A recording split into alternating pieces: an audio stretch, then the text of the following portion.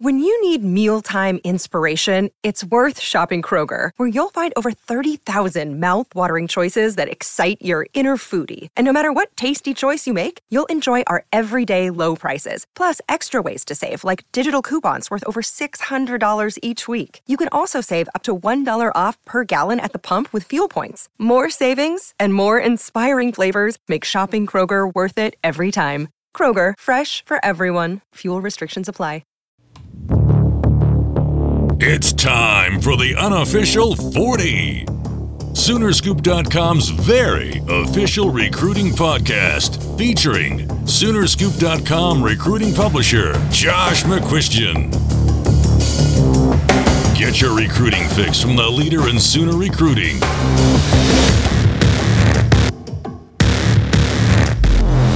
It's the unofficial 40 with your hosts, Soonerscoop.com publishers Gary Murdoch and Josh McCuistion. Eddie Rams. All right, welcome back. It is another edition of the unofficial 40. We are back from Kansas. We're getting ready to hit the road tomorrow to go to Des Moines. And then Ames, Iowa after that for Iowa State on Thursday night. And we welcome in Josh McCuistion, who is joining us from his home base. Josh, how you doing today? Doing great, guys. Envious of that trip to Ames. Shut up. Eddie Radosevich and Joe Duvall are here as well. Eddie and Joe just got back from Basketball Media Day. Went for the cookies. Were they good? Always. Yeah. They have the best chocolate chip M&M cookies. Yeah, they do at Media Day, Ever. don't they? And it's only at Basketball Media Day. It's really weird. It's only at Basketball Media. Those are like the only times I see those cookies all year. And I had 2 of them. They were awesome. The basketball team does know how to take care of the media. So, any revelations? No. But it was kind of interesting. It was just weird. I don't know. I don't know if it was weird for you, Joe, but just being around the basketball team and not seeing Buddy, Isaiah, and Ryan Spangler out talking or, anything to do with the program. So it was really, really strange. And it's going to be really strange, I think, once the season starts even, that they're just not there anymore. Yeah, it's a weird transition feeling. You're not quite sure what this team is yet. You're so used to the identity being Buddy Hield, and then you have Isaiah Cousins and Ryan Spangler, and then Jordan Woodard at the point. That was your core, and now it's just, you have Jordan Woodard's back, but then a whole lot of unknowns and new faces. And, it was kind of almost exciting. You could see the guys knew that each and every one of them were going to have more opportunities, and they all kind of had an excitement to them, which was nice. Were you guys big Breaking Bad fans? Oh, yeah. Oh, yeah. You want to hear something I did on Ryan Spangler one time? Would love to. He sounds just like Walt Jr. from Breaking Bad. Ryan Spangler does when he talks. And does he? Yeah. Here, I'll give you an example. Here are these, both of them back to back. Hey, can you call me like in 2 minutes? Thanks, bye. 2-game tournament this week. Focus on the first one. And we were wondering if you could do us a favor and buy us a 6-pack? I think it's a little bit of both. They run the shot clock down, and then get shots they want. They run the offense well, so they get open shots. He does. Ready to give up. What if you gave up on me, huh? All their big guys that come in are great. They're athletic. It's a Bridge you Creek just can't thing. let them beat you. Let them get easy shots. You gonna finish apple juice? You're supposed to drink it. No, the nurse said you have to stay hydrated. It's fun to battle with them. I lost some today. I'll work on that. Try not to let them get easy baskets like that. That's awesome. He does a little bit. I'm sorry you couldn't hear that greatness, Josh. But yeah, he sounds exactly like Walt Jr.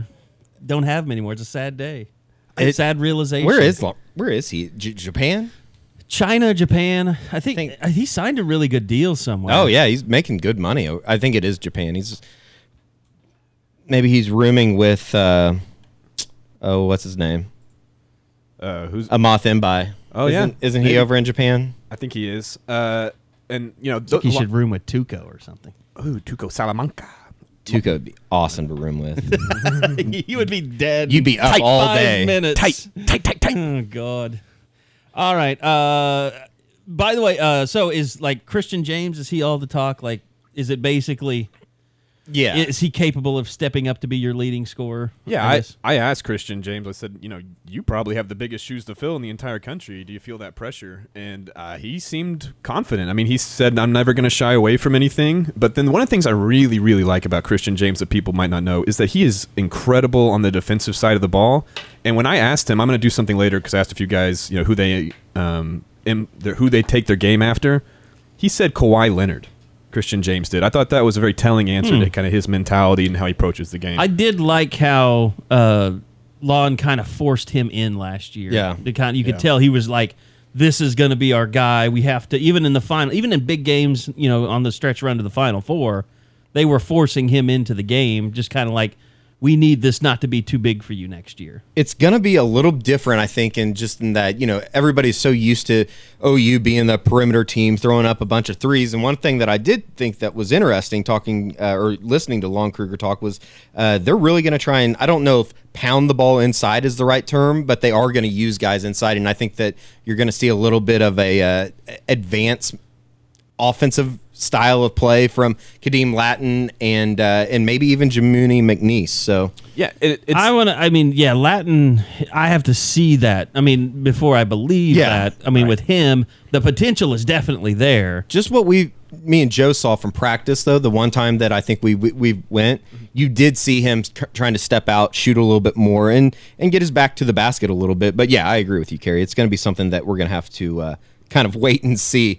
And, I think that everybody that expects this team to I guess I don't know if there's anybody that expects this team to be back in a Final Four situation this year, but they're still going to be a good team and a reason to get down to the Lloyd Noble Center. It's going to be a very competitive team. Joe, was there, were guys playing the disrespect card, being 6 in the Big 12? No. And not being in the top 25? No, none of that. It was a lot of the, we don't pay attention to that stuff. Why worry about that stuff? Yeah. Not even care about that stuff. Whatever. Which, those guys are thinking, we just went to a Final Four. Why are we not in the top 25? We're in the Final Four last year, but we're not in the top 4 of our conference this year. Come on. But they didn't put out any of that. They did all the right things and said the right things for that. All right, so welcome to the podcast. There's your basketball talk for the day. As I said, Josh McQuistion joining us as well. I actually put up a thread on the board. I wanted to take, so we've never really taken questions during the podcast, so I appreciate everybody. We got a lot of questions in a really short amount of time, and a lot of people have recruiting questions, which is great because we'll let Josh talk when we talk recruiting, because I feel like, Josh, we just make you sit there all the time. It's kind of like, I just get to come out of my cage for a little while, stretch my legs, and then I go back in and have to be quiet for a little while. It's kind of like your life at home, isn't it? It's exactly like my life Does at your home. wife wear the pants? Oh yeah. I'm just not that guy. Like I guess I don't get wound up enough to be the one that, because I noticed, has to steer the ship. I've noticed, like, on Facebook, like, you get dragged out to, happy, fun Sundays and stuff with the family, and you're always taking pictures, and, oh, here we are. We made it to the beach. It's our fun day at the beach with the family. You'll notice how often I'm not in those pictures. I'm like, let me take it. I'll take the picture. I don't want to. Laney and Tiffany can do that. I have no interest in being the star of those pictures. I'm morally opposed to all picture taking. Was last night the first go around on Halloween with Laney? Yeah, last year we did some different stuff with her, just kind of like. Did you X-ray all the candy? Your wife has access to that stuff. I'm not that dad. Her life may be in danger. I can't guarantee. Toughen up, Buttercup. But yeah, I've just never been that like. That's been pretty much my policy is poor parenting. If I parent poorly, she's going to be a more resilient child is the way I look at it. So that's I try to do as little as possible, and I think it's making her a better kid.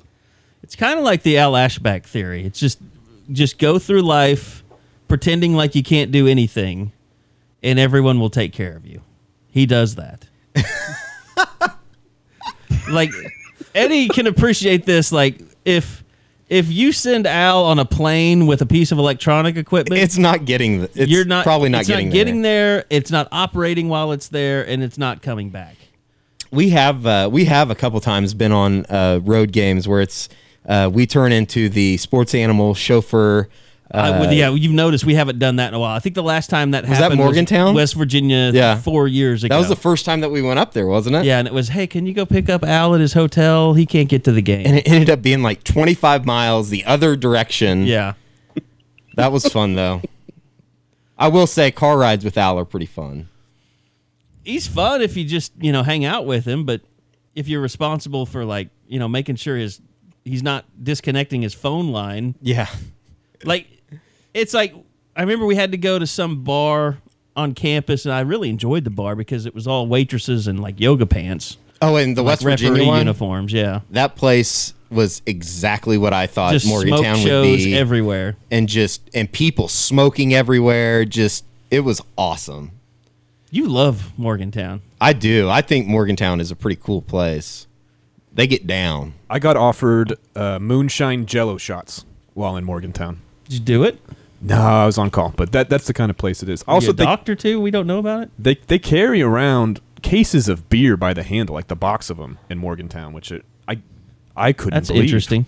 So what, they just pop one open and drink it, and then when it's empty, they just go to another one? That's what I saw. They were literally 5 people in a row in a train walking down the street, just all holding their own 30 rack of whatever with a hole cut out of the top. Oh, I see. They're carrying the boxes. Yeah, like and a then they cardboard just, box. yeah, I've seen that. They just reach down in there. And they didn't want to get a cooler. They didn't want to mess with any of that nonsense. Straight from the gas station to the field. Well, it's usually cold enough to where you don't need need a cooler. West Virginia is everything that I would think it is as a college town. Yeah, it's pretty cool.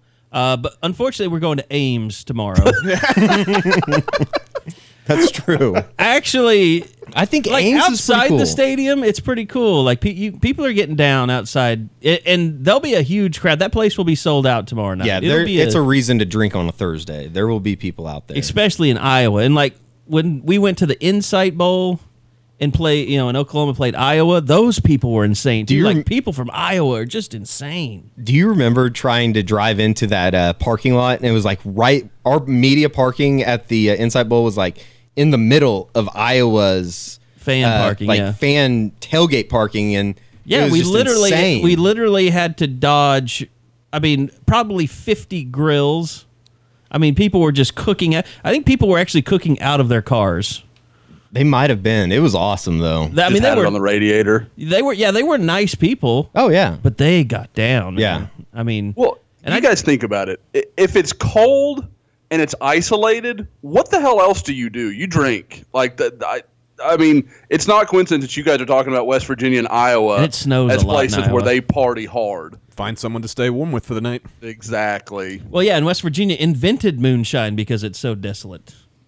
They're the inventors. We need something more powerful than anything else out there. Let's just drink pure alcohol. If that's a night game, we might have to look into a Scoop HD tailgate edition. I've got no doubt on Carey. Eddie, Joe, are you guys moonshine? Have you been down that road? I've drank it before. I don't think I've ever tried it. I've done it Everclear, but I don't think that's the same thing. I honestly have never. I mean, I'm just I know I have the reputation of Mr. Whiskey or whatever, but I've never had real moonshine. There's the stuff you can get, the peach flavored crap at the liquor store. I've had that stuff, but I mean, real West Virginia moonshine, no, never had it. I'm trying to think where I had. Oh, I had. We had it at that Rivals Publishers Conference at one time. Yeah, but that was Pittsburgh. at a restaurant. That wasn't. I guess that wasn't technically moonshine. Well, that was in Atlanta. Oh, that was in Atlanta. That's right. That was the first 5-star that we ever had. And they served moonshine with our dinner. Yeah. But I don't think I don't think restaurants could serve legally real moonshine. I'm trying to think. Oh no, the proof would just be way too high. Yeah. There's no way you could legally sell that. I need some liquor commission or whatever. I had a buddy that did some oil coal stuff out there, and he brought some back, and that was, I mean, literally, you hear that could take the chrome off a bumper. It's got that kind of punch. It's crazy. All right. Well, we're going to Ames. I told you guys we put all these we put up a post telling people, hey, ask us some questions. We're getting ready to do a podcast. We've never really done that before. The best question I've seen so far, I haven't updated. I mean, people are really bringing these in quickly.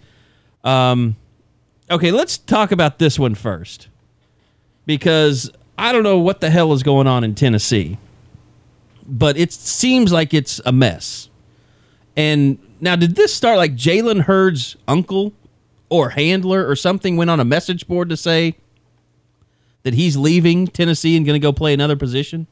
His uncle did. I mean, it's reportedly his uncle, and I expect like not a handler thing, like actually his uncle. So he put something up on some message board. It got screenshotted, and then it got kind of put around everywhere. And then I think Hurd just went ahead and went through with it because, I mean, at that point, the cat was out of the bag. And that was like on Sunday night when that happened. And then Eddie and I are sitting at Bob Stoops' press conference. He's right behind me videoing, and I hear Butch Jones on my phone announcing that he's transferring. Like it happened within 24 hours. There's nothing like a good Tennessee meltdown. They're pretty good. And it's a full-blown meltdown. This makes 4 in a row coaches that they've had a rough ending with, right? Fulmer, then Kiffin, then Dooley. Yep. And now they have Butch Jones. It's a nice... and Butch Jones is really the only one that has, got them excited about recruiting and got recruits excited. And it seems to me... I think Kiffin would have had a good class, wouldn't he, if he hadn't have bolted? Well, Kiffin got Bryce Brown, who was the number one guy in the country yeah. that year. I mean, like he got some pieces, but like he didn't put... and obviously he wasn't there very long, so it's not like he had a lot of chance to build consecutive groups. But yeah, he was doing pretty well, and then he jumped for SC, and then the wheels came off, and then they hired Derek Dooley, and it just completely fell apart. And the first question I saw on the board that piqued my interest is, what are you hearing on Jalen Hurd to OU? And my first thought was nothing.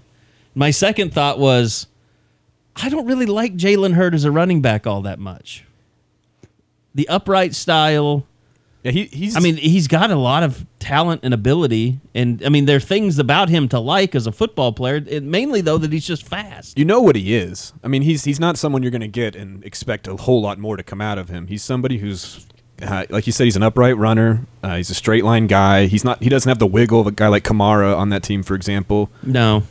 He's not too dissimilar, as we were talking about a little before the show, of like Rodney Anderson. And I kind of thought, well, if Anderson, for some reason, he can't come back because of his neck, they might look into it. But he's a good receiver out of the backfield. And now, you're hearing he might play receiver at whatever school he goes to. So I don't know exactly. I'm not hearing anything with Jalen Hurd.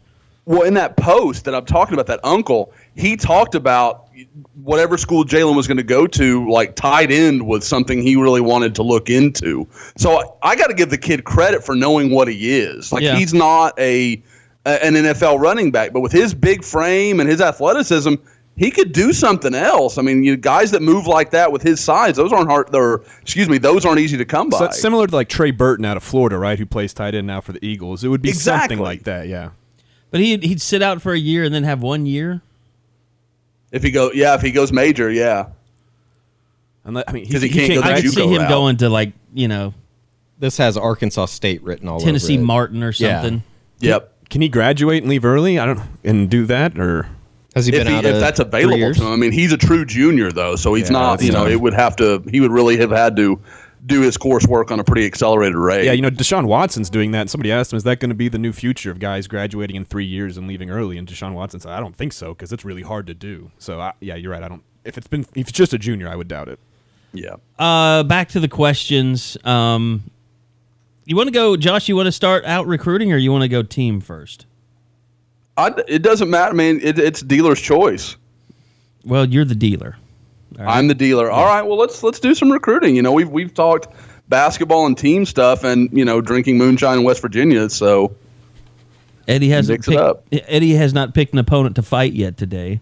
Oh, that's a good one. Update on Rambo. This is from. I guess we should say where these are coming from because people like credit. The Miracle Man 90 says update on Rambo and where do they go? Should he flip? If Rambo does flip, is there concern over anyone else in the class bolting? Well, I know that unlike Jalen Reagor, we heard when the Reagor thing, when he took that visit to TCU, almost immediately I was hearing OU was concerned. They weren't having a lot of communication with him. There was a lot of, and it wasn't so much that Jalen was telling them things were going bad. It was that he wasn't saying anything. And I think over a week or two, they started feeling better again, and then all of a sudden we know how that turned out. But with Rambo, I know he was in touch with Oklahoma Sunday night. So, and I've talked to Charleston just a little bit. He won't tip his hand. He's not saying much. I mean, there's clearly more to it than he had led into coming into the weekend. He was telling me, I don't plan to flip, and it's all good. I think there's clearly something going on, but I don't get the impression that he's made his decision. I'm going to flip. I'm going to TCU. And you have to think TCU's performance, and Kenny Hill in particular, has to give OU some hope, with Baker Mayfield and Dede Westbrook doing what they're doing and TCU's offense kind of imploding last weekend, that I think there is hope for Rambo. I really do. But I will say I don't think he is directly connected to anyone. His biggest connection was to Jalen Reagor. So I think that I don't think there's a lot of overlap there. Rambo's buddies with Chris Robinson, but Chris Robinson's not going anywhere. Josh, I guess my question is, what is TCU telling Jalen Reagor and Charleston Rambo to make them switch from Oklahoma, who's having a better season, will have a better quarterback, is having a receiver have a better season than anybody on TCU is having? What is it? Just the stay-at-home thing? What is TCU telling these guys?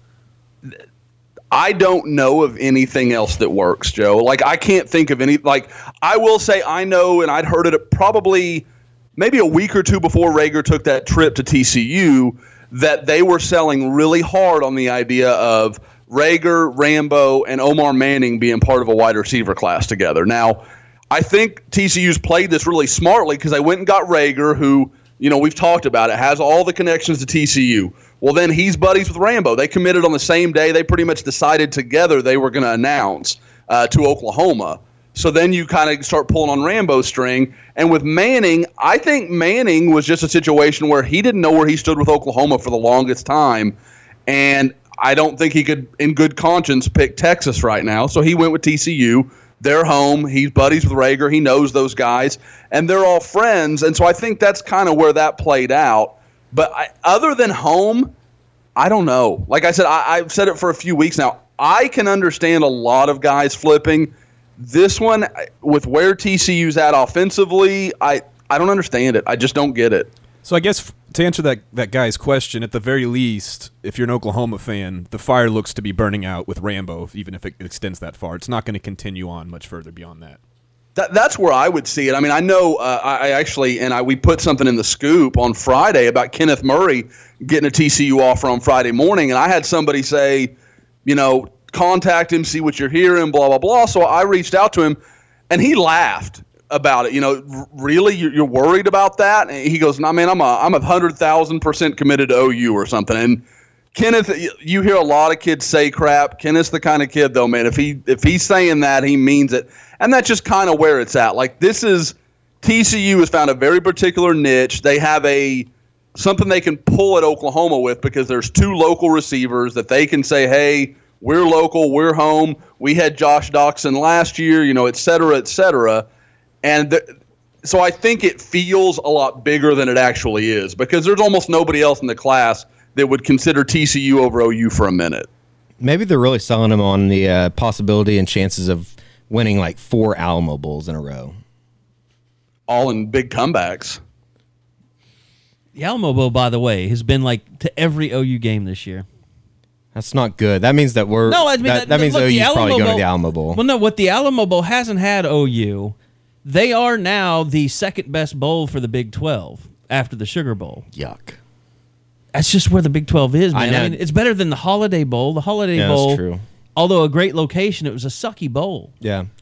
And as we know, now the Russell Athletic Bowl being the third bowl, that's embarrassing. That's bad. That's yeah. even more yuck. Because I didn't even let you go last time. No, I'm glad that I didn't. I was like, I am not spending $2,000 for us to go watch a team that's going to get its heads kicked in by Clemson, which was exactly what happened. Yeah.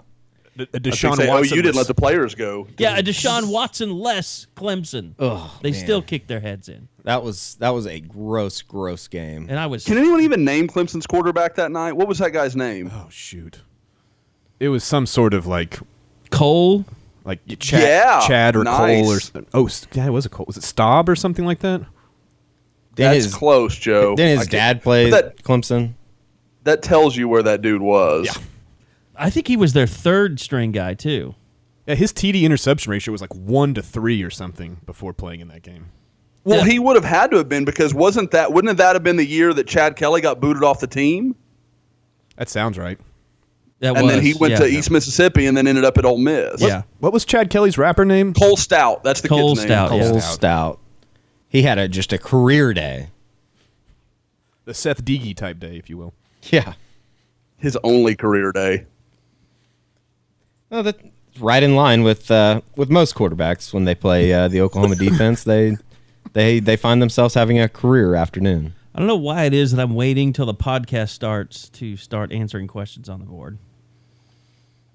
And Eddie knows the story behind this, and it's like, okay, Sooner 55. I think Josh, he knows this. Like, we've been kind of oil and water for a long time on the boards. Like, he seems like a nice enough guy. He's very inquisitive. He loves to ask questions, and that's what we want. You know, for people that love the site so much, they yell at us. I mean, I consider that a win. I know people are like, that's a weird thing to say, but you know what? If you like our site so much that you hate me, I'm willing to say that's a win.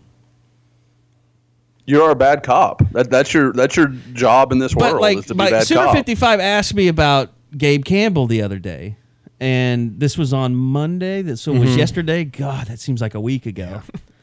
And he said, ask Bob at his press conference if Gabe Campbell is still on the team. And so I'm just going to tell the story on the podcast. And I just kind of tried to answer. Eddie knows like the situation. I said, Eddie, he wants to know, and I told him what happened.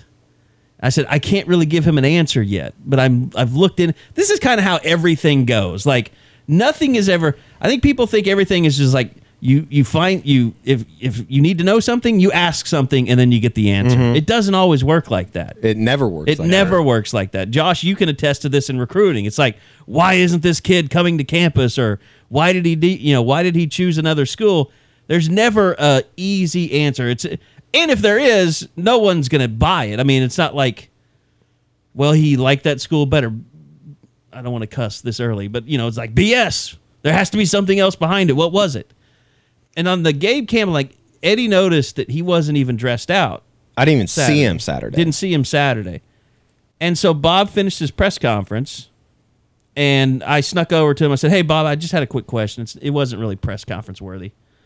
I just wanted to find out if Gabe Campbell's still on the team. And Bob said, yeah, he's still on the team. Like, kind of like, that was his base default answer was yes.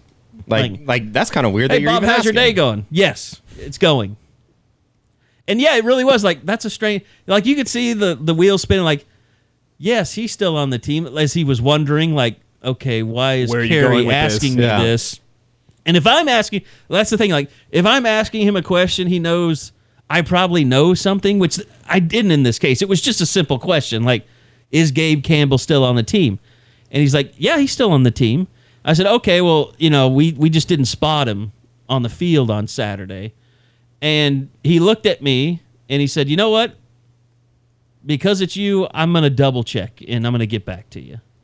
And so he hasn't double checked or gotten back to me yet. So it's one of those things like, yes, I think he's still on the team, but that also shows you that he's really not in the plans. I mean, and I think that's ultimately what everybody wants to know, because you're down so many defensive linemen. If the head coach, if there's a chance that you're so little involved in what the defense is doing that I can make a coach question whether he might still be on the team or not, like, that says something about how soon you're going to see Gabe Campbell on the field. I think there's also this idea that, which I know that sounds really bad, and I don't want to. I'm going to tell you, you're a jackass if you try and make a big deal of, why doesn't Bob Stoops knows about his own players? Like, that's what I was just getting ready to say. There is very little doubt that I think it was Greg McElwain, or not Greg McElwain, but the Florida coach. Jim McElwain. Jim McElwain. He didn't even know his kicker's name. His starting kicker's name when he was at Colorado State. Well, and it makes me question, like, all these poor, like, everybody was so happy for Devin Montgomery after he scored the touchdown. Like, they know that kid. Like, everybody knows that kid. Like, he's a scout team player. You can tell everybody likes him. The coaches like him. Like, I don't, when they used to have the red room and we could go in there, we could see like scout team players of the week on the wall and stuff. I guess that's up in the red room now. I would imagine that I'd take a gander at it every once in a while. Okay, I would imagine that Devin Montgomery has been a scout team player of the week, maybe multiple times. I don't know about this year, but I know that there's been a lot of. Kenneth Mann was one of the scout team players of the week early in the year, and he's getting PT right now. Yeah. Well, I mean, of course, Ryan Broyles was scout team of the year when he was suspended. But what I'm saying is, I'm trying to make a long way of saying, there are definitely kids on that team that none of the coaches know who they are or what their names are. They are a number on the practice field. Well, it's like Mike Gundy called Ramon Richards number 18 for like 2 years, and now he's his best defensive back. Yeah. They didn't even know how to pronounce Samaje Perine's name correctly on signing day. I mean, this is a lot of people in their personnel to know about. It was Dana Holgerson, who I don't think he knew his kicker's name, or they'd never talked before in person. We haven't even talked about Samaje Perine. Even Cale Gundy, his own position coach, recruited him that whole time. Look, there are details that I don't think we could understand, certainly fans not understand, and all the stuff, Josh, that coaches have to do. Like, there's a reason Nick Saban has such a huge staff. It's because he can't have his finger on everything. And there's a reason OU's staff has been getting bigger and probably still needs to be bigger to this day, Josh. Oh, yeah. You add in – you guys are just talking about team stuff. When you add recruiting and scouting and, not only just – and when I talk about scouting, people always think, oh, recruiting. No, you're scouting your next opponent. You're scouting yourself. You're doing all these other things. Like, Bob can't have his hand in all that. It's like a – he's like a CEO of a company. He needs someone he can trust who's going to give him the highlights of all these things. Okay, Bob, we need you to talk this week to Marvin Wilson, Jeff Okuda, whoever are the few guys that are right there at the top of your list. Okay, that's Bob's part of recruiting. Okay, now we're going to move on to, okay, we've got these few disciplinary things. This is no big deal. You have to go down all those lists. Bob can't be intrinsically involved in every aspect of the team. There are just not enough hours in the day. And I know there's going to be people out there, we're going to say it again, that think that Bob's not doing his job, or that he's slipping because he doesn't know a guy's name. This guy, he's like a fifth string guy. No one cares about him. Literally, no one cares about him. Devontae Lampkin came back from suspension and immediately jumped over him. I mean, that told you all you really needed to know about what Gabe Campbell. And the other thing is, here's something, like Eddie and I were walking across the park, the athletic dorm parking lot, and we saw Dalton Rodriguez coming out of the indoor. And I looked at him and I go, that's Dalton Rodriguez, isn't it? And you're like, yeah. Dalton Rodriguez, like everyone, he made plays in the spring. Like, why isn't he a bigger factor? Dalton Rodriguez has not gained a single pound since he was in high school. Yeah. Like, he looked, I don't want to be too harsh because he's a walk-on. I'm bigger than Dalton Rodriguez. We all are. We all have bigger stomachs for sure. Bigger butts. But, I mean, Dalton Rodriguez, like, dude, lift some weights. I mean, eat some pudding. Like, put on some weight. I think he's got talent, but I think that right there shows you the kid has not put in. I mean, we can criticize Jeffrey Mead. Jeffrey Mead gets on the field, but he hasn't put on a pound. I mean, yeah. Maybe it's a Tulsa Union thing. Well, what's scary? Stop asking about Dalton Rodriguez too. So they wanted Rodriguez to be a tackle when he originally committed to OU all those years ago. Looking at him now, that's unbelievable. Yeah, that's a good point, Joe. That's crazy. He would have never been able to. Never. Like, he is like smaller than Caleb Gastelum when he was the walk-on starter for them. Wow. He looks like a manager, like a really tall manager. He looks like a basketball player. Yeah. So there's no way that he's getting on the field. Should we just go down the roster and just X out everyone that any of the fans and subscribers want to ask us about? Like, we could literally do that. It's like the Dream Crushers podcast. Like Devin Montgomery, no one had ever heard of him. And, like, he gets on the field and scores a touchdown his first play. And then everybody's like, oh, we love Devin Montgomery. Like, who the hell is Devin Montgomery? Oh, just wait for them to have a bad quarter on Thursday night. Joe Mixon can't break one loose or something. There will be somebody on the board out there somewhere that thinks that Devin Montgomery is a better option. I could see that. Breaking news, he's Is not. this going to open up like a whole thing, like for everyone that saw some of these kids play in high school? Like Dev Montgomery is from Leonardtown, Maryland. Leonardtown, Maryland is where he's from. Is this going to turn into, I saw Isaiah McEntee in high school, and he's a lot better than Dev Montgomery. He needs to be playing. I understand that a little, though. I think I was that guy back when I was a member on the board about Bo Blankenship at Norman North. Josh, you got to see this guy with your own eyes. And I mean, that was you all those years ago, Joe. I remember some of those. That was me, yeah. And Bo was a great running back, but he ended up at Ohio.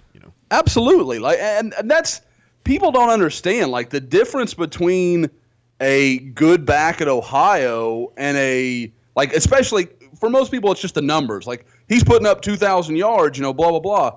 Well, the difference between that and Joe Mixon in high school wasn't that great statistically. I'm going to bet you they're pretty comparable. But when you put on the tape and you kind of know what you're looking at, it's just different. And then especially when you see those guys in person. I mean, Joe, you've seen Joe, and you've been around him with all the OU stuff, and you were around Bo plenty. Those are not people created of the same DNA code. They're very different human beings. Yeah, you don't. I said this when I started working with you guys. We started going to camps and stuff. I remember the first camp I went to, I was almost in awe. I was like, man, look at all these great athletes. And I think all three of you to a T said, just wait till we get to Atlanta. And wait till you do the 5-star challenge, and then you'll really start seeing what some great athletes look like. These are just a bunch of white kids from Kansas City. I went through this with people in the media, like Stephen Parker and Dylan Stoner? The safety for Tulsa Union. Dylan Harding. Harding, yeah. Who is now out of football, but Dylan Harding had monstrous stats compared to Stephen Parker. And I remember Bill Haston of the Tulsa World, like basically, and we worked together now at the Sports Channel, but we didn't then. He like comes up to me in the press box one game and he's like, I want you to tell me why Stephen Parker has all these offers and Dylan Harding doesn't, because Dylan Harding's a better player. I was like, well, he's a better high school player, but Stephen Parker's ceiling is much higher. And it really was hard. He was a guy that he's watched football his entire life.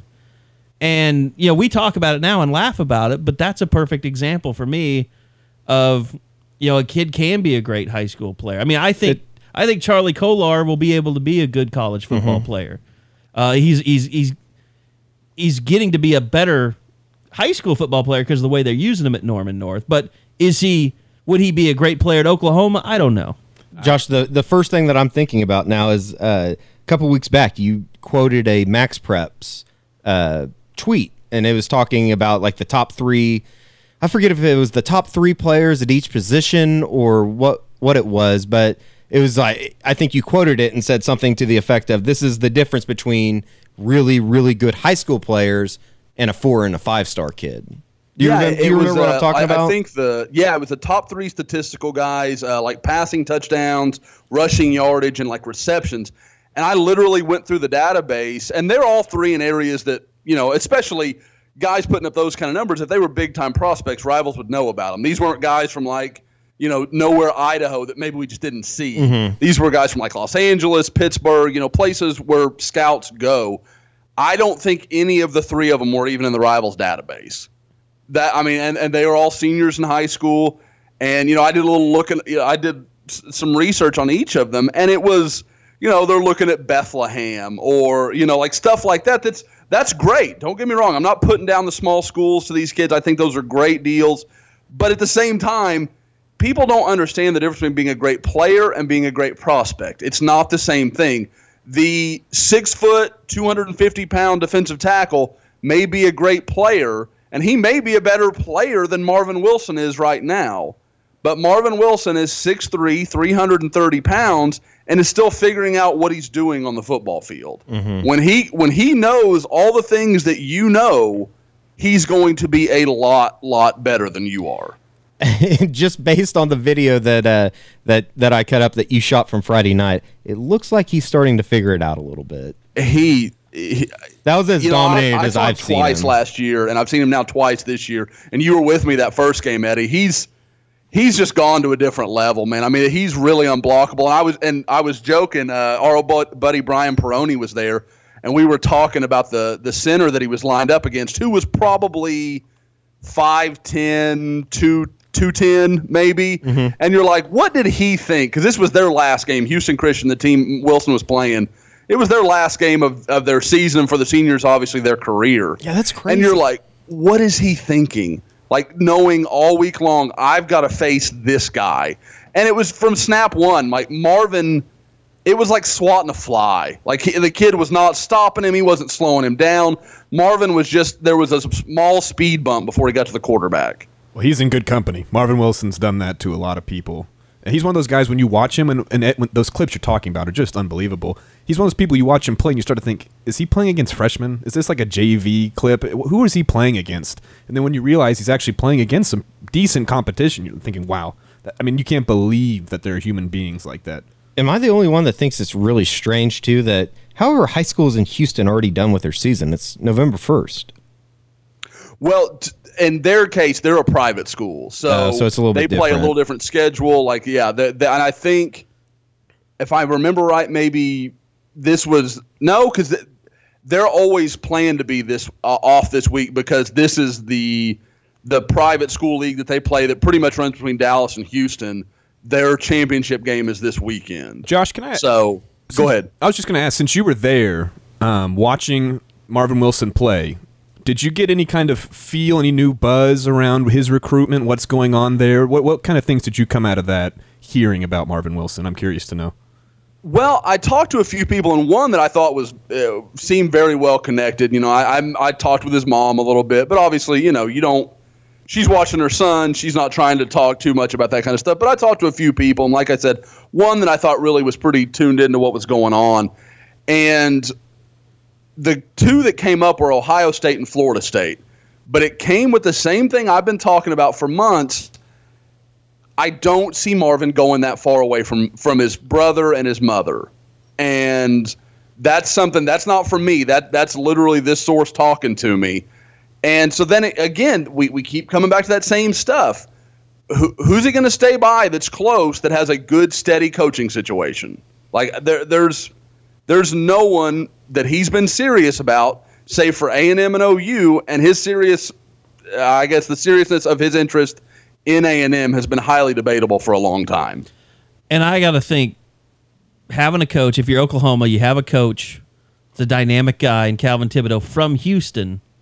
I just kind of think that, and it's, I think if anything, just Oklahoma still being in the discussion after he visited the Ohio State game, I think it's probably good that Ohio State now doesn't look like some unbeatable, world-changing team, and they've kind of come back down to earth. Florida State has not had a great season. They got killed by Louisville. It does seem like they're riding the ship a little bit. But, I mean, Ohio State and Florida State are probably the only other teams outside of the SEC right now that can boast about how many guys they're sending to the league. And that's probably the only advantage that they have. And, I mean, remember, he was there last weekend when he saw Florida State lose to Clemson. So, I mean, now, obviously, Florida State played a good game. It wasn't – yeah, you're starting to wonder if schools aren't going to allow him around. But, yeah, I mean, and I know the other big one of the schools we're talking about, he'll visit Ohio State for the Michigan game. So, there's a pretty good chance that he'll watch him lose in that game, too. Well, I've kind of started this thing because there's so few guys left to cover anymore, where I'll see a game on, like, I think Thursday night it was Cal and USC, and I'm like, guys, pull for Cal on this one. There's a few guys that USC could, affect OU's recruiting on, so pull for Cal.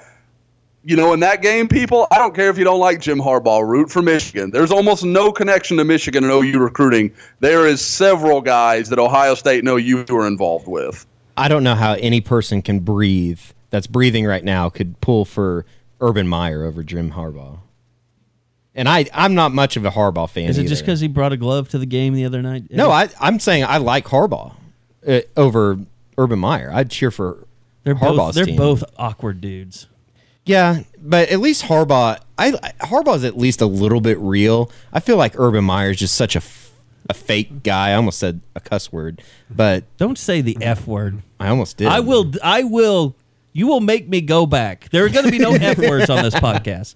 You'll make me edit for the first time. Dad's gonna punish us. You'll sit out the next podcast, We'll Eddie. pull You'll be this out. podcast over. So, okay. I think that's enough Marvin Wilson discussion for one podcast. This question came up. Jay Marthers, he said, is that Blankenship kid from Notre Dame on the team or not? And to be honest with you, I haven't thought about Grant Blankenship since the start of the season. And Josh, you've got information on him, I know, lately. Yeah, and to be fair to a couple of our posters, a guy named Hemmingstein, notably, he's asked me about him in the chat for, I don't know, about a month. And I keep saying, I need to do that. And I just kept forgetting. And I finally, there was a thread started even before this one where they asked about it. And so I checked in with a few people. And you said you haven't thought about Grant Blankenship before since the start of the season. That's pretty much what I got from the people I talked to as well, that he hasn't – I think he was there for like a week to 10 days and then was gone again. The rumor I heard is he's now at Houston.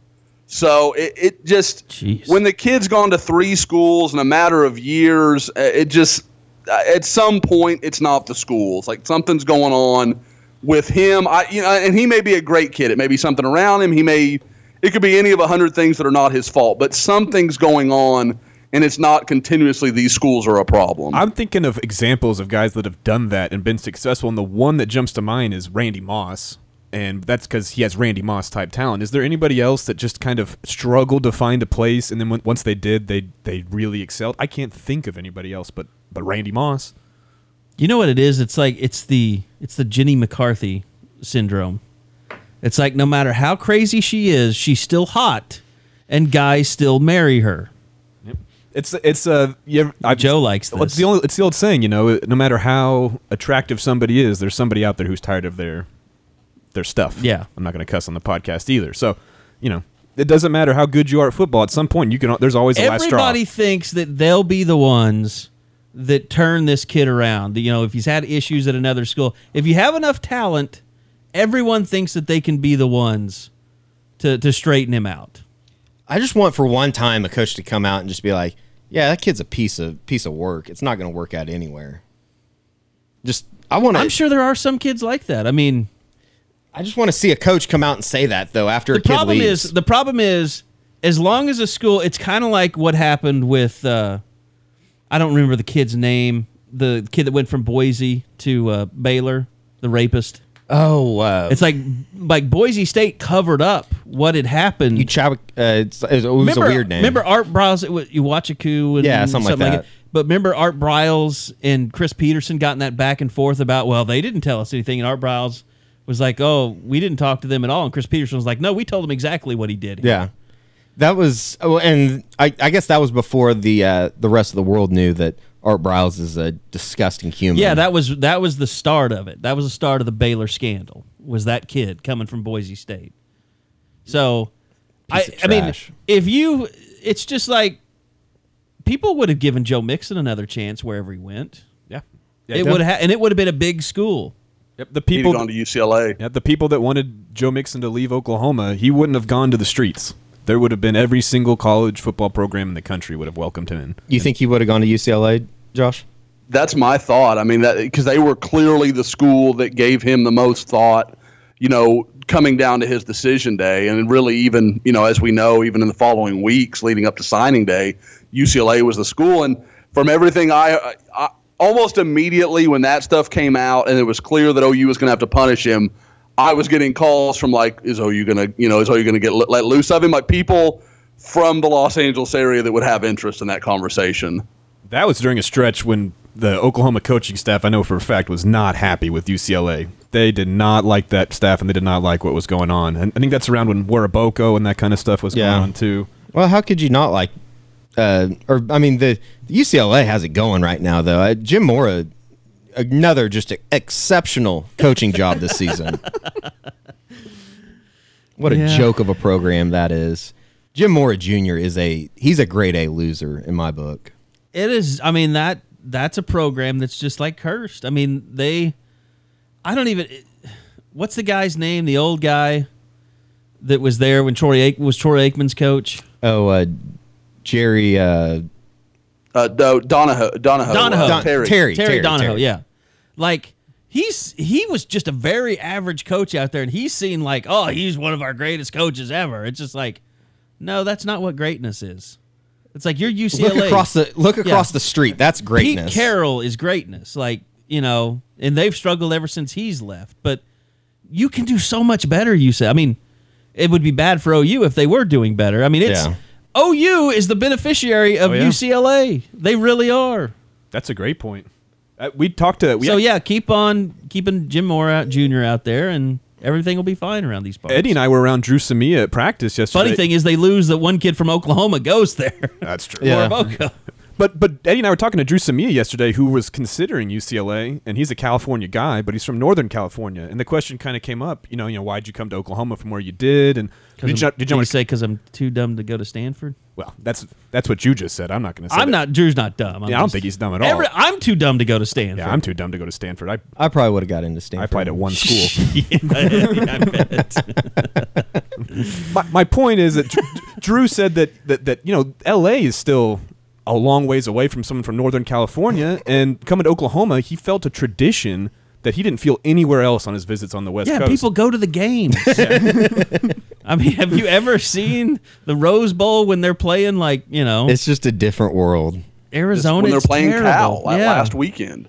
I'm sorry, USC Coliseum. But if they somehow became a program that was a national powerhouse, if they ever found a coach to be the guy at UCLA and they filled the Rose Bowl somehow, I thought that was a great point by Kerry. Oklahoma's been a beneficiary of a lot of UCLA's mediocreness.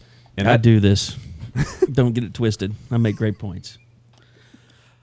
Okay. All right, do we have any more questions from the board? Oh, we have lots more questions. I think we probably need to. God, shut up, computer. We probably need to switch it because we're running out of time here to team stuff. But OU going to Ames this weekend. We did all the media yesterday. I'll throw it to you, Eddie and Joe. What was the most interesting discussion you had this week? In one day. I mean, it was just a weird day just because everything was just in one day, as you said. But I'd probably say the most interesting thing, gosh, off the top of my head would probably be, I don't know, just probably Lincoln Riley and talking about this has kind of been something that he's gone through before in preparing a game plan. Yeah, I thought that was really cool too. Yeah. I think he said East Carolina, three times he said they played either Thursday or Friday. And that's important, I think. He said he went through his notes. He had old notes from what and remembered kind of what he did that was good and bad, and the whole staff kind of looked at it, which is Iowa State does, but Matt Campbell might have done that some at Toledo. Toledo's played on Tuesday and Wednesday night. Yeah. So, I'm sure they have a history with that. But, yeah, that's invaluable to have a guy on your staff that's been through this stuff. I think more than anything, it's, going into this game Thursday night is that, OU goes in a three touchdown favorite. It's just more about showing up, having some type of sense of purpose, I guess, and being there, carrying over your defense from what you did against Kansas, even though it was Kansas. I think the offense will be fine. They're gonna do what they've done the last couple weeks. I'm going to tell you this. And Joe, you can chime in here, but it was Kansas, so I'm not trying to get anybody excited. I'm not getting excited about it, but they were so good in the second half on defense. It makes me question if that game in Lubbock was the absolute worst effort ever given by an OU football team on a college football field on defense. The other one that jumps immediately to mind was that first drive of the second half against Baylor in 2011 when they ran a bunch of curls down the field and the whole crowd's booing, Mike Stoops and Julian Wilson. 2014 or 20. But that's was that 14? 24. Yeah. Was that was the 8-5 year? That was the Russell Athletic Walmart sweatpants. Wow, it was that close. That's still those are the two games that come to mind where that happened. But what's crazy about these Mike Stoops defenses... But even that Baylor game, people were tackling. People were running around. You had a game in Lubbock where Jordan Evans, who just had a pick six that he's better than that, and everybody wanted him replaced with another player. Everybody wanted, and some people still want Ahmad Thomas replaced because he had a terrible game. Jordan Thomas had a terrible game. Jordan Thomas, his game wasn't so bad that he was just getting beat. He just wasn't anywhere in the vicinity, and that's so unlike him. And it's something we talked about on last week's podcast where we said, there's this clamor to get young guys in, which we all understand. If you're going to play bad, might as well play bad young. But we said if you're going to play really well, if you're going to have an elite, or not even elite, but a really good defense, you're going to need Ahmad Thomas, you're going to need Jordan Evans, and you're going to need Jordan Thomas. You're going to need those guys to play well. They're the best chance you have. Right. I know everybody. The answer to everything is replace this guy. If you don't like what you're seeing, replace this guy. There's a better answer. The better answer is get that guy that's played 4 years to play better because he's more capable than some new guy. There was definitely I don't know if it was a conversation in the locker room. I don't know what it was, but there was a flip that was switched, and I don't know if it might have just been simply being flat out embarrassed. I think it was. I think it was just pride. Yeah, because you don't have to be the best player to run hard to get to where you need to be, and that was very evident. That's what they did against Kansas, and what they didn't do against Texas Tech. I thought the Evans pick six was just so telling. The way he ran after he got the ball, you could tell he wanted to get into the end zone for more than just that play, more than just those 6 points. It was almost like a vindication from the last week. I mean, he ran literally all over the field to make sure he got into the end zone, and it's almost like you almost felt like the OU crowd was excited and happy for him, but then there's also this sense of, let's see that effort every week. Where was that last week? You know what's crazy about this game coming up Thursday night is I am legitimately excited. Like, the hype train is rolling so hard for D.D. Westbrook right now. Like, I'm actually excited to see what he does next. Yeah. And I can't say that I felt that way about a player. I mean, Sterling Shepard a little bit, and then he got hurt in that Iowa State game, and then he just wasn't the same.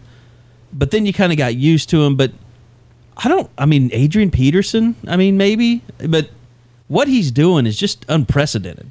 It's in that Adrian Peterson level of when he touches it, you kind of hold your breath, right? I mean, you don't know if he's going to score because he might. The thing that I think... maybe Samaje Perine a little bit when he gets going. Yeah. You're just like, I can't wait to see what he's going to do next time. Mixon and Perine both can be like that when they get going. The most amazing thing with Dede, though, is it's not the deep ball. I mean, obviously, the deep ball is amazing, and Baker's doing a great job of getting one out there for him to kind of run under, but those little screen stuff that when he hits that little speed, push, the burst, the burst that's unbelievable. That's something I haven't seen. No, I mean and everybody's so fascinated. Like you get like Dean and Al. What's his 40 time?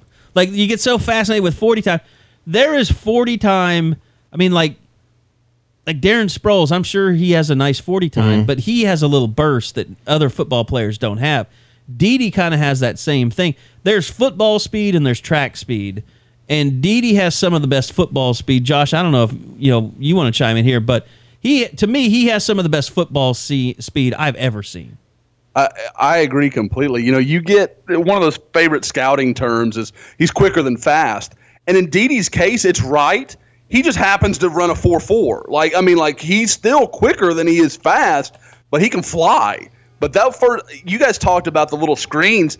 The play that just left me blown away was the toss to him where he was supposed to throw, and then he took the run off on 3rd and 16. A play he had no business getting down to the 1 yard line. Yeah, and he goes for 25. I mean, that was unbelievable. And again, like you said, it was just when he puts his foot in the ground and explodes the next 2 steps. I mean, that's the stuff.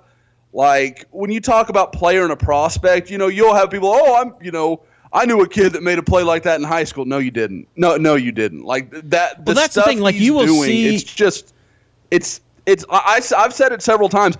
I literally think the stretch in the month of October is the best any receiver I've ever seen play at OU has played. You'll see people make plays like this. Like this kind of stuff translates to a high school field. You see that every weekend, Josh. But when you're doing it in college, it really is something just miraculous. Go ahead, Josh. Even if and I'll be real quick. Even if people want to bag on Kansas's talent, that's fine.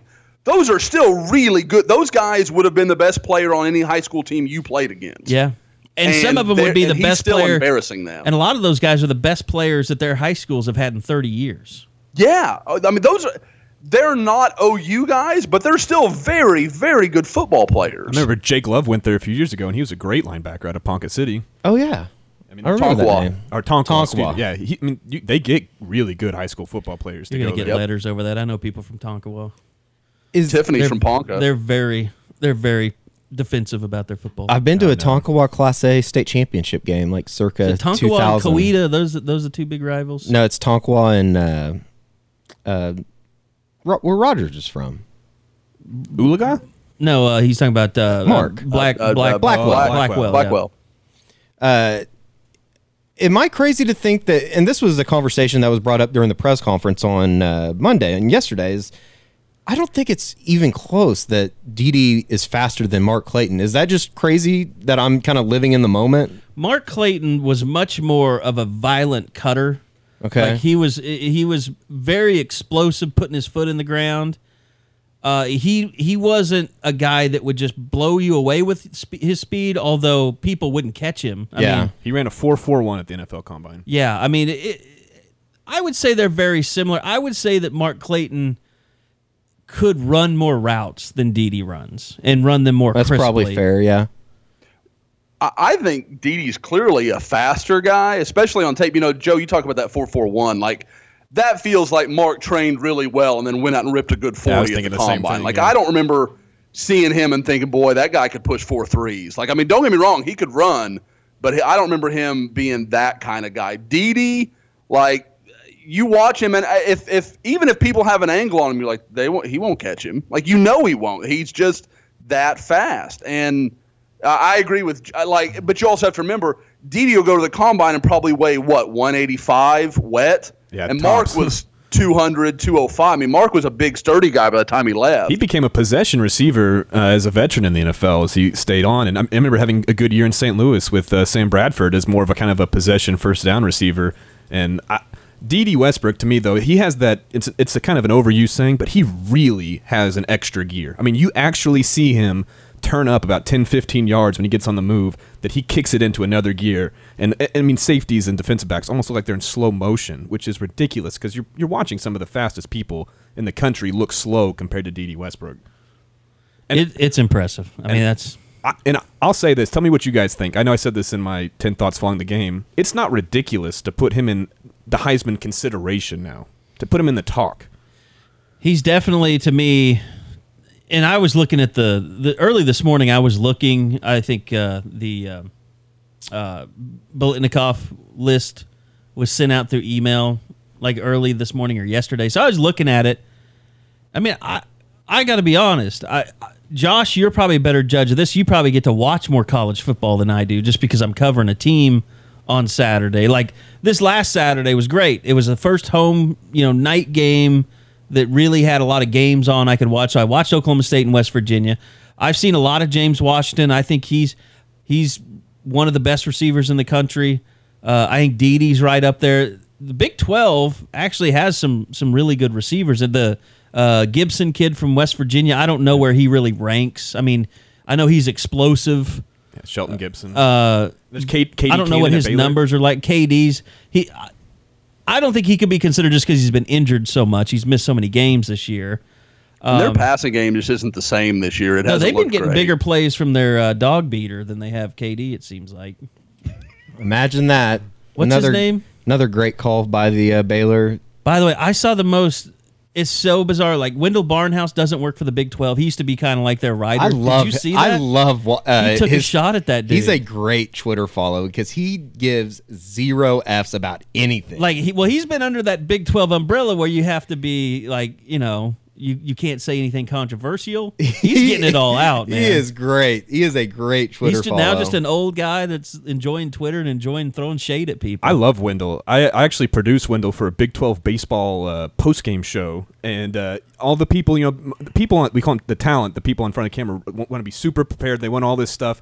I said, all right, Wendell, here's your rundown, here's your stats. He said, I don't want any of that business. He just sat up there by himself, and he just kind of sat there and said, all right, just whenever you call me, I'll have something to say. Keep your stat chub to yourself, young man. Yeah, that's probably what he said. I think he had a flip phone, too, with an antenna that he pulled out. I bet he did. I think he had an antenna he pulled out, and I was like, Wendell Barnhouse is true to himself. If you ever wonder what Wendell Barnhouse is, he's exactly like what he looks like. Yeah, he does look like he would be at home, like in Dodge City when they just had dirt roads. He's a good guy. I like him. Yeah, he's great. We're about running out of time here. We did have one question I think we need to address. Yes. I think it's the best question asked. And look, I understand we've gotten a ton of questions, and we really appreciate it. We're not going to be able to get to them all. Some of them are kind of big picture questions that we just don't have time to get to, but they're really good topics, and I need to come back to this thread and check it out for our next podcast. Recruiting, I'll go in and answer what hadn't been, what we didn't get to cover. But this is one of my favorite posters, for better or worse, JH81. He wants to know, do Carrie and Eddie have an open fart relationship on road trips, or do you still sneak them out? Before Eddie answers, I'm going to tell you, Eddie has an open fart relationship. I do not. Because I know what my farts smell like, and they are not the smells that I'm smelling when all of a sudden the atmosphere changes. Sometimes you just got to roll down the window for a minute. But you don't. You just fart and pretend like you didn't. Yeah. It'd be better if you just announce it. I can be honest. I mean, this is like the guy version of, peeing in front of the other one if you're a real couple, a male-female couple. And I definitely will have a open door relationship when I get married, but I guess that's a different question. Will you? Oh, yeah. You'll take a wife? Yeah. One take you? I hope. Will you let the open door policy be known before the wedding or after? I don't know. I only know of a couple of Eddie crushes, so I kind of feel like I don't really know his type. There was a good one this summer, but it came crashing down pretty hard at the 5-star. Man, Josh. It was a reporter in the network? No. We'll have to go into that. We can't even talk about it. Wow. Oh, it was fantastic. Heartbreaking. Now I'm really intrigued. You got to give a teaser. You know about it. You have to give a teaser. I know about it. Eddie, how much can we put out there and not get I don't think any of it. Yeah. Well, I know Anna Kendrick has been a crush. She's really hot. There was another one recently that surprised me. I can't remember who it was. It wasn't like a Game of Thrones chick or anything. No. But Anna Kendrick has me going down that artsy road for Eddie now. Like, I'd never pictured Eddie quite that way. She's just really good looking. Your Yeah. Your couples that last always have to be weirdly matched. That's what I've learned in 40 years of life. Yeah, I can go for that. By the way, Joe's wife did his man bun for him yesterday. That's true. Before the press conference. I walked up to him and I said, wow, the man bun is awfully tight today. And Joe was proud to announce, yeah, my wife did it for me. Yeah, I got a compliment on it, and I wanted to give my wife some credit. Right? That's what you do. It's a new world, Carrie. Wives can do man buns on their husbands. Can I just say this? Like, I went to get my candy yesterday at like 7 o'clock after practice, which, by the way, it was like Black Friday at CVS. I mean, the line stretched out the store. Everybody was hurrying to get their candy. I was just glad they had some left. Definitely. What is it about, like, young people? Joe, you're the perfect person to ask this. Like, I don't like the earthy cologne smells that are going on out there right now. Are there earthy cologne smells? It's very, like, not really woodsy, but it's very kind of... Josh, what are those sticks that they lit? You're older. Incense? Oh, incense? Yeah, very incense-based cologne going on these days. Well, if you're close to campus, that might this? just be like marijuana smell. Have you noticed? Might just be that incense. might just be burnt It marijuana. really is. It really does seem kind of marijuana. I've said this before. I have never smoked weed. I'm not opposed to it. I would do it, but I've never done it. I just grown up Baptist and all that stuff is hard enough for me to be an alcoholic. That's all I can handle right now. Just being an alcoholic. I don't want to also be a weed head. But well, I mean, maybe to answer your question, is there some cologne like that? Is that like a thing now? Like cologne that smells like weed? Eddie might be right. I mean, young people smoke weed at a higher rate than ever before. And it's true. Josh, have you noticed this phenomenon? I can't say that I have. So maybe it's just weed. It might be, or some incense that they had going when they were doing the deed. That just kind of lingered with them. I'm going to be honest here, Joe. Last time you were here for a podcast, I smelled it on you. Really? You smelled incensey. Incensey? And I just thought to myself, God, I hate it when other people come to my house. P-test.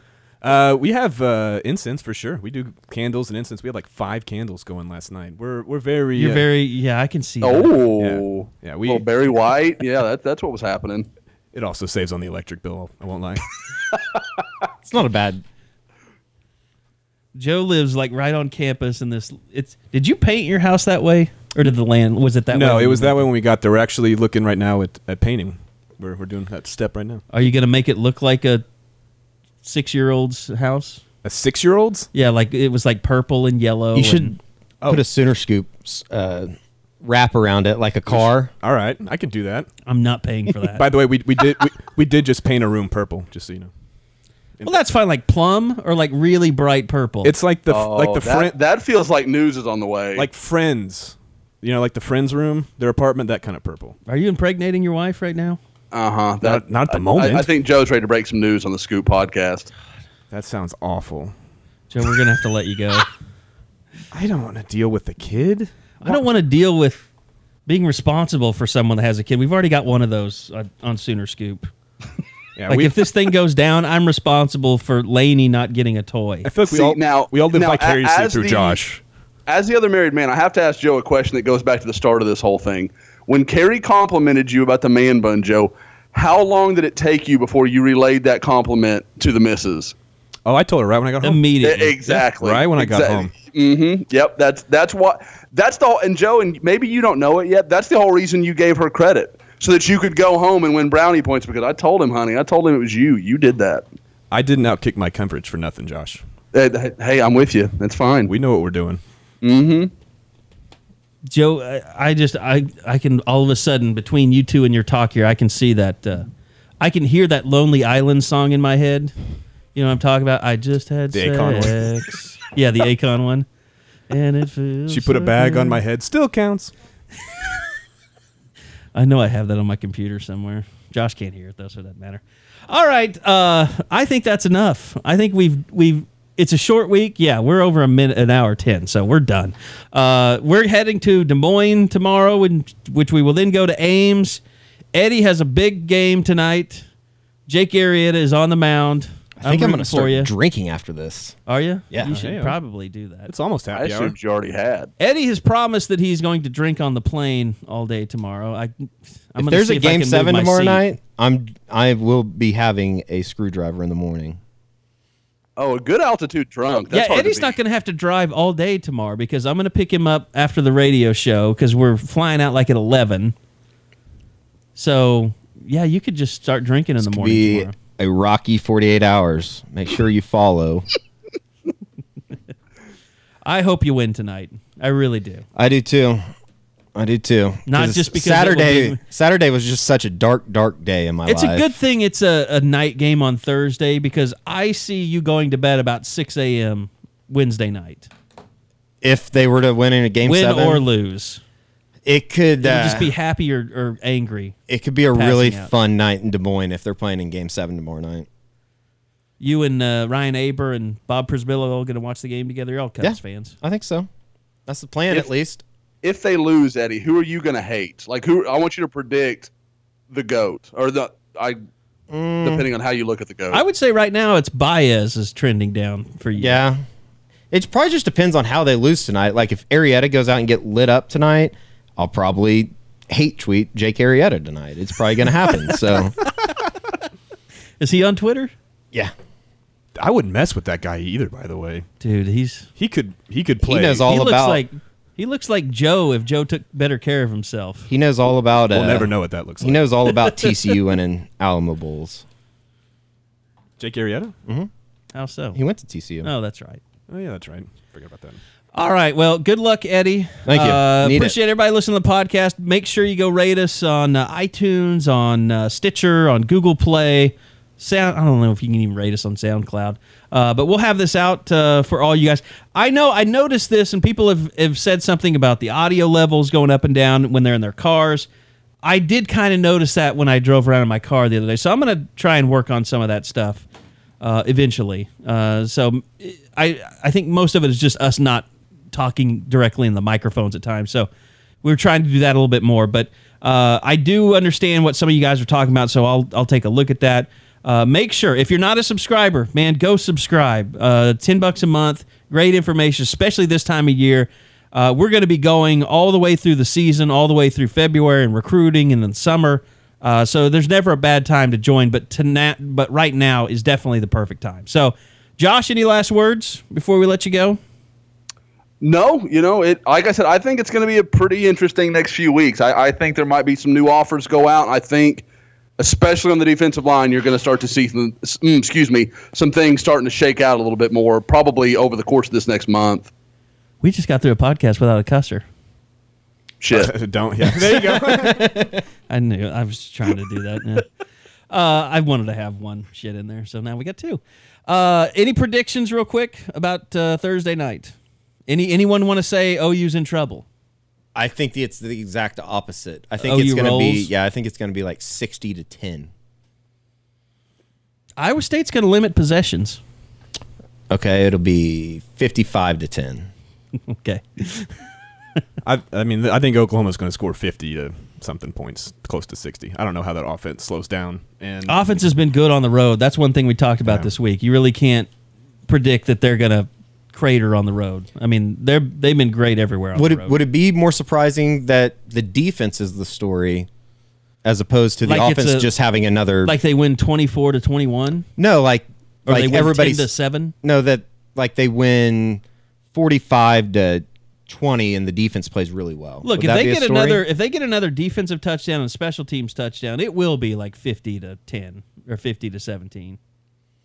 I'm just kind of interested to see what I don't know. I really don't know what to expect I do in think Ames. you'll still see the rotations. I know people were asking about that. You'll still see Caleb Kelly, and you won't see Capri Doucette in the first half because of the targeting. That will be and if you listen to Mike Stoops' audio from yesterday or the video, watch it on the board, that if somebody were to get hurt early, that's not good news. No. You Especially gotta with avoid the Capri injuries. Doucette out. And I thought it was interesting, too, that, and I know we're going long here, but Mike said that he didn't like Curtis Bolton being on a down lineman. Like, he was like, yeah, I saw that and immediately regretted it, basically. I immediately regret this decision. Should have called a timeout. No, he shouldn't have. All right, that's going to do it for us. Thanks for listening to the Unofficial 40. For Josh McCuistion back in his home studio, Eddie Radosevich, Joe Duvall. We didn't even talk about Amani Bledsoe, by the way. Joe Duvall. I am Kerry Murdoch. We'll see you guys next time on the Unofficial 40.